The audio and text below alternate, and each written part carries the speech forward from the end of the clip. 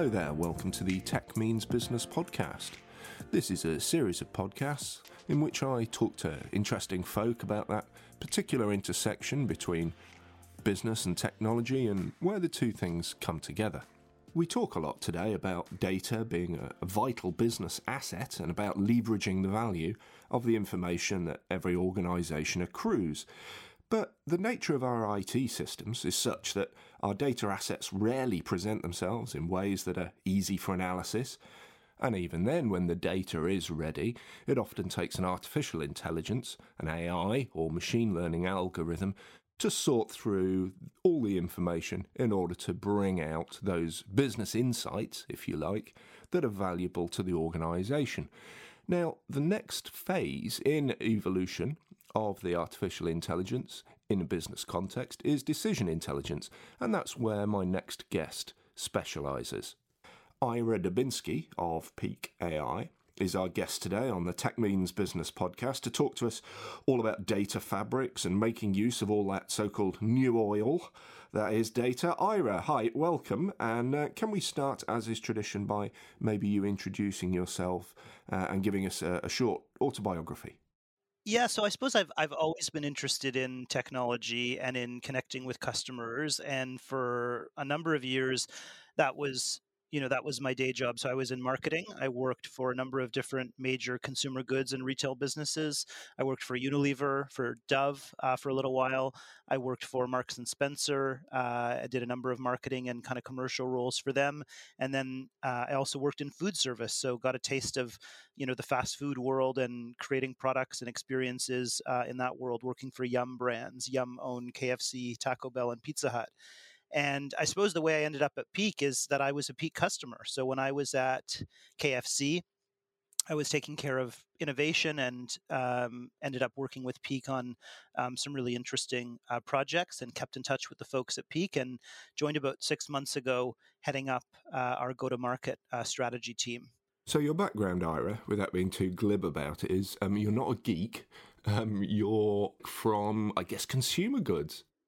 Yeah, so I guess what I would say is I sort of walk this line. I'm just sort of technical enough to be dangerous and sort of make suggestions and comments and contributions that sort of I guess sometimes can be useful but sometimes can cause mischief, but have the benefit of not having been technical my whole career and actually been on the front lines of some really exciting consumer and retail businesses where I've thought a lot about who our customer is and how to connect with that customer, in terms of advertising, digital marketing, what products we're selling, to whom. So I've always kind of walked that line and straddled that divide between sort of the role of technology to enable business and then sort of the commercial trading of that business itself.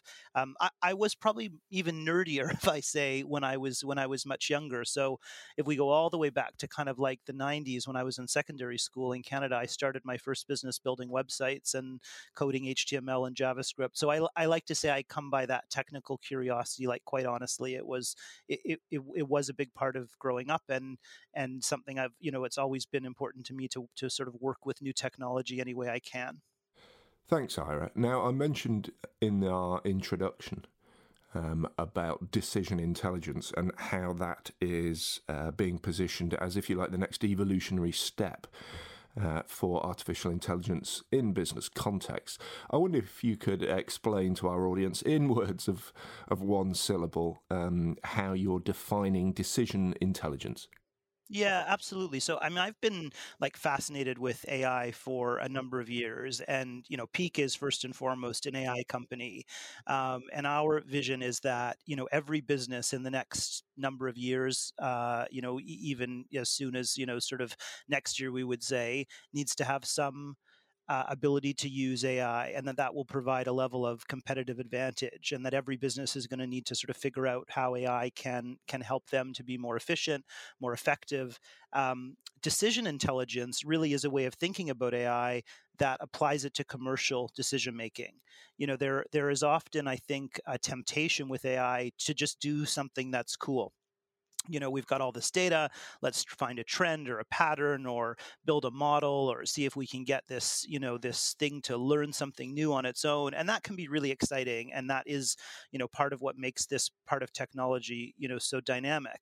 But when you work in a business, and I've worked in a number of them, doing things just for the sake of it or for the purposes of pure experimentation can only get you so far. There's some value in that, but you have to be able to apply that to some kind of business outcome and extract some really specific value for the business. And so when we talk about decision intelligence, really what we mean is using AI to get to that business outcome and make a business decision. And that's kind of how we start the process with a client or a customer, is trying to figure out what will drive their business and how can we help. Now, in my discussions with various businesses over the last, shall we say, 18 months or so, there's been a lot of talk about how expensive data science projects are. You need dedicated professionals, you need special software, and more than anything, really, you need sort of 18 months to come up with a question and then have it answered. And I know that Peak AI have come up with a decision intelligence maturity index, which kind of shows companies where they are on that scale, if you like, of being able to leverage their data or their gathered intelligence in order to turn it into, if you like, practical business outcomes, business insights. Can you tell us a bit about that decision intelligence maturity index? Is it like, having an abacus at one end and then at the other, an all-seeing, all breathing supercomputer? Yeah, well, I mean, you're not far off. Luckily, there weren't very many people that answered our survey who are still using an abacus, so that was very reassuring. But I guess sort of one of the things that we realized as we, over the last number of years, started to work with more and more businesses on the application of commercial AI, was that there is a huge range in terms of businesses' maturity and how they think about AI and how they're using AI, and also like how they are progressing and evolving with their understanding of AI. It's just a lot more nuanced, I think, than probably, to be honest, than we originally thought. But when you look at the market, it's a lot more nuanced, I think, than a lot of people probably give it credit for. So there is this sort of dominant AI maturity model, this like very simple graph that sort of makes it look like if you just spend more time doing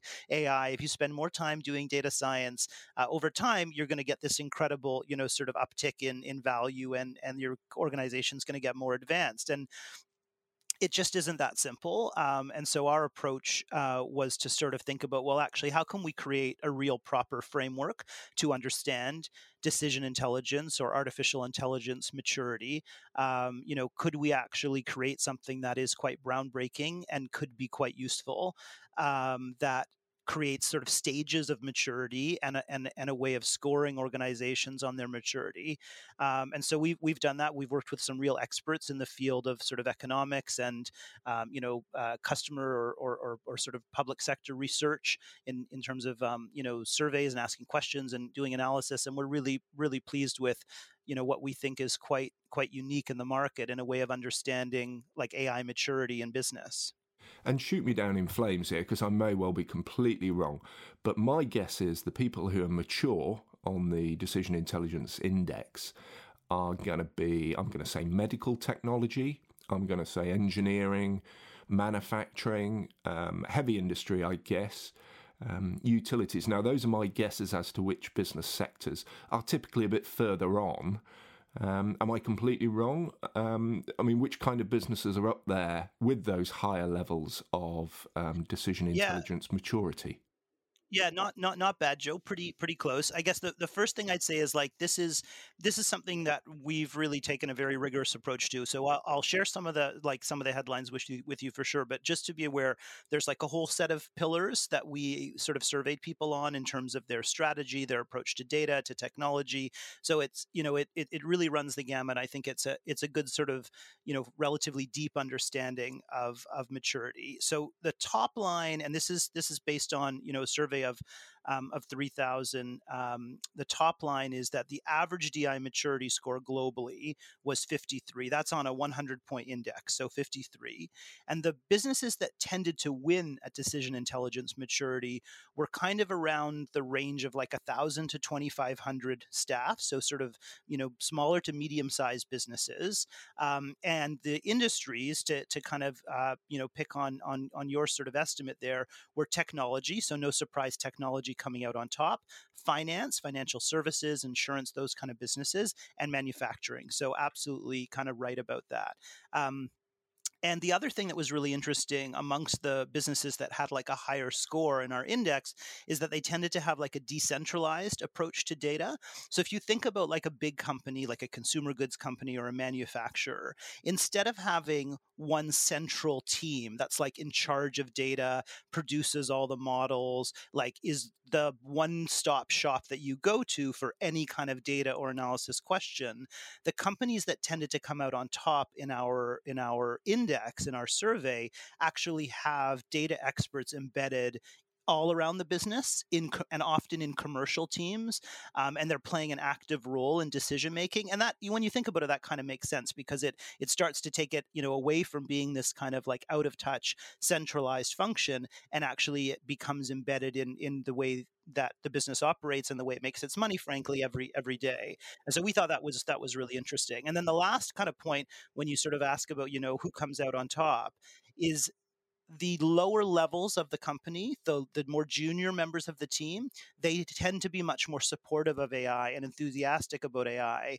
in those businesses that score more highly. And so there's a sort of like total business, I guess, kind of like enthusiasm that needs to come into play for it to work. Yeah, but isn't that interesting though? I mean, I remember working back in the 90s for a company when the web was, just thought to be a passing phase, really. And it was just someone in the corner who happened to be into technology, and the company's online presence, as it grew into, was Bob's website, and it was just someone who was fascinated by technology, who was picking it up and driving it through the business. Yeah, I mean, so your website example is an interesting one. I mean, there is an argument to be made that the web is so prevalent now and it's sort of entrenched in everything that we do that you need people in every department that understand like digital technology. And, if you think about, a retailer or a consumer goods business, the kind of businesses that I used to work in,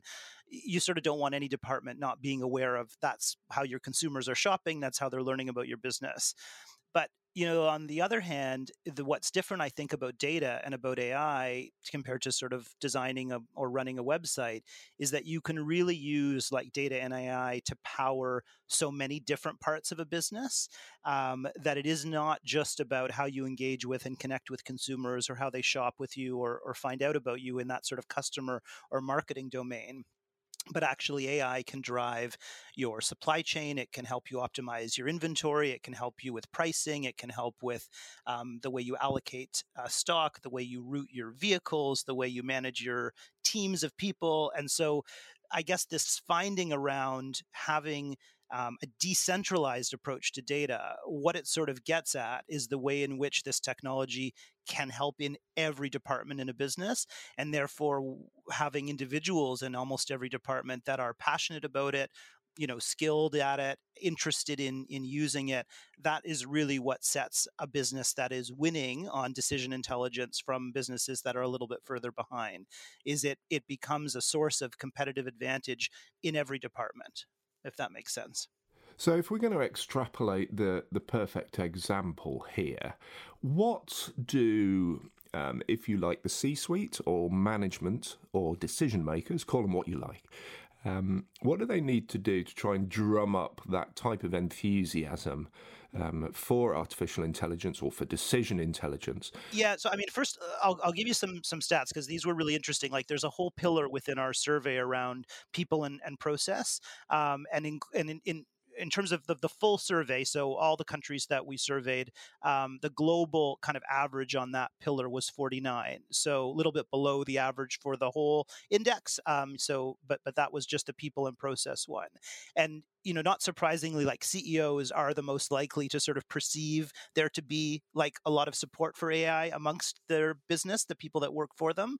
So 81% of CEOs said that non-technical teams and kind of junior workers were supportive of AI adoption.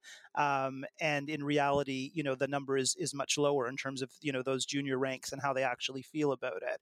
I think that to close that gap so that the number of people, let's say, in a company are as enthusiastic as the CEO sort of thinks they are. One of my sort of leadership tenets and personal philosophies has always been to sort of walk the walk, I would say, and that the proof is in the pudding, right? So I'm really passionate about the leaders that I've worked for and the best leaders in business in the world. I think, using data to make decisions, putting out there in very clear terms how they've made decisions, how they've thought about the strategy for their business and the underlying inputs that they've considered in making those decisions. So I think if you are a leader that really clearly and passionately explains sort of where you're coming from and how you've used data to inform that strategy, if you demonstrate to your team that that you make decisions in a way that is really powerfully informed by insights and by data, I think that goes a long way to create that sort of data-driven culture and that passion and that interest in using data. I think it's also incumbent on leaders to educate and to sort of evangelize or inspire their teams around what this technology can do. You sort of can't leave it to chance because there's so much information out there and people are so busy and everyone's trying to do their best in your business. I think it's incumbent on leaders to take the time to actually talk about this and put it on the agenda for a company meeting and show great case studies of what other businesses have done or celebrate the successes within that company where they've seen pockets of success. I think that's how you get those sort of more junior members of the team to get excited about it. PKI are all about accelerating the use of AI in business context. So when people pick up the phone and talk to you guys and say, "Oh, we'd like your help," and accelerate that movement, if you like, down the decision intelligence maturity index, what actually happens? Yeah.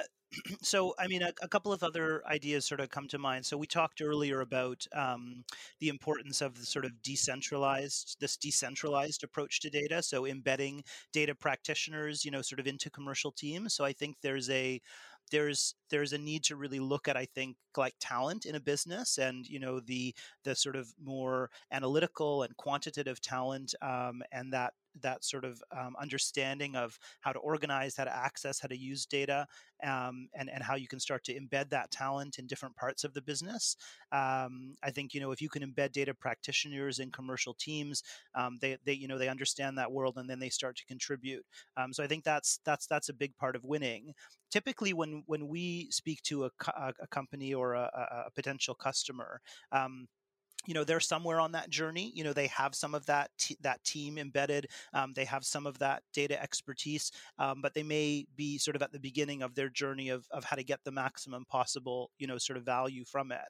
And so what we do is we come in and we try to understand that business, its objectives, its strategy, and ultimately provide a combination of things, a platform, AI applications that are proven and ready to go and can be used, but also a level of support and services to help a business really harness the potential of AI. That could be to increase revenue, it could be to increase profit, could be to make their business more efficient. That typically is sort of where the conversation starts. You mentioned some of the leaders were really delighted to be working with companies like Nike, ASOS, Pepsi. These are incredible global businesses that have come to us to help them on their AI journey. And with all of them, we've sort of started with that initial question around, what ultimately is going to drive your business forward, and what are some of the commercial objectives that we might be able to use, AI to help you sort of achieve. I mean, there are clearly some massive names involved in extrapolating insights from their business data, but of course, the internet and data and information, digital information these days, is the great leveler. So really, I think this is a playing field that's open to any business, even a very small outfit can begin to find value in the data that it accrues day to day, and I think there's a great deal of growth potential and possibility for all sorts of different companies. I'm going to have to draw things to a close here. The music is coming up in the background, which is usually a good cue. Ira, thanks ever so much for joining us today. It's been a real pleasure. It's my pleasure, Joe. Thanks for having me. And I hope you too as well. Dear listeners can join us next time on the Tech Means Business podcast, where we talk to folk in that very fascinating area where business and technology come together. See you next time. Bye for now.